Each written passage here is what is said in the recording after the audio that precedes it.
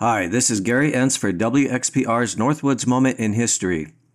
On Sunday, October 7, 1894, the eastbound Soo Line passenger train passed safely over a 20-foot-long trestle north of Tomahawk between Hefford Junction and Bradley and continued to its destination. 1 hour and 40 minutes later, the Soo Line Limited westbound number 7 approached the same trestle at 30 miles per hour. This time, it buckled. There had been no sign of danger, and the collapse caught the crew completely off guard. Because the train was moving at a relatively slow speed, the wreck was not as terrible as it could have been. As the trestle collapsed, the locomotive toppled over and went crashing down the 25-foot embankment. The train consisted of a baggage car, smoking car, day coaches, and 2 sleeper cars. Those also tumbled over and slid down the embankment.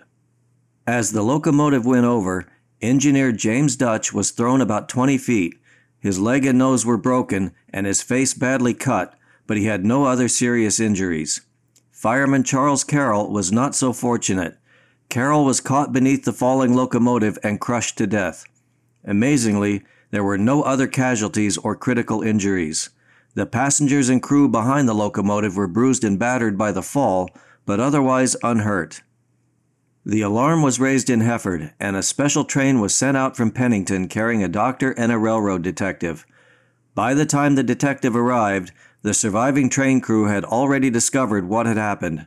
Someone had taken a saw and cut through the timber stringers and braces supporting the railroad ties. With those cut, the only thing holding up the entire trestle were the rails themselves, and that could not support the weight of a train. Residents across the Northwoods were outraged. This was no prank. Who could knowingly set a death trap for so many people, and why? Someone had made a similar but unsuccessful attempt on September 30 at Prentice, so detectives felt the guilty parties might still be lurking around.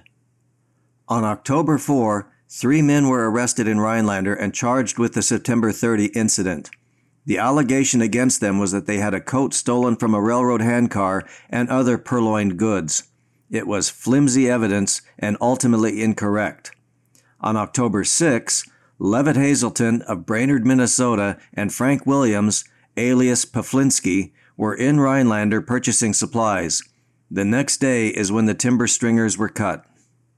On October 11, Sheriff Patzer received a telegram from a Soo Line station agent informing him of 2 suspicious-looking characters skulking around the area.